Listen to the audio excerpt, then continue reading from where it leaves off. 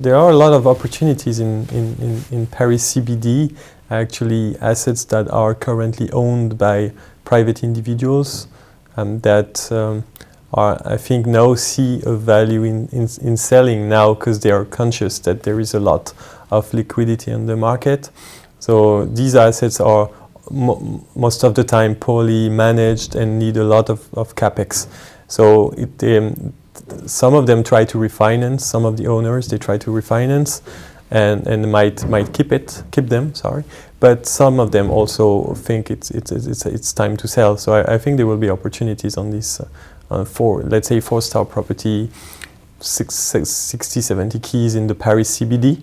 I think there are going to be a lot of transactions in the coming weeks.